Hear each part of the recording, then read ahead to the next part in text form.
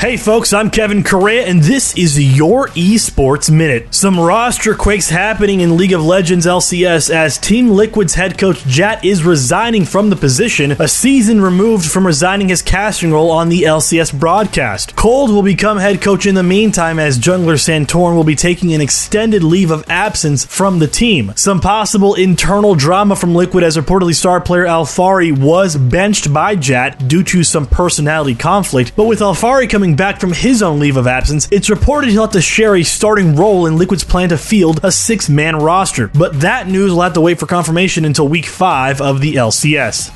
It is official, folks. The International 10 for Dota 2 cannot be held in Stockholm, Sweden, as the Swedish Esports Association confirmed the news earlier today, following Valve's own announcement earlier this week that they were seeking alternate venues in Europe to host TI. The decision comes after the Swedish government and the Swedish Sports Federation denied accepting esports into that sports federation. As such, any players, staff, and talent that would apply for visa into the country would be denied on the basis of esports. With TI 10 starting in a little over a month, the rush to find an offline venue to play becomes all the more difficult in this COVID-19 world. Lastly, if you're an Apex Esports fan, here's some great news for you, as esports tournament organizer and production company Blast announced that they will expand into Apex Legends with a brand new event titled Blast Titans. It'll feature a prize pool worth almost 40,000 euros, and with a return to LAN, it will add to Blast's ever-increasing portfolio of Battle Royale tournaments. I'm Kevin Correa, that's my time, and that has been your Esports Minute. Follow us on Twitter at Esports Network and at Correa24, and be sure to visit esportsnetwork.com for more stories written by our great staff. We'll update you again tomorrow on Friday. Let's close out this week strong.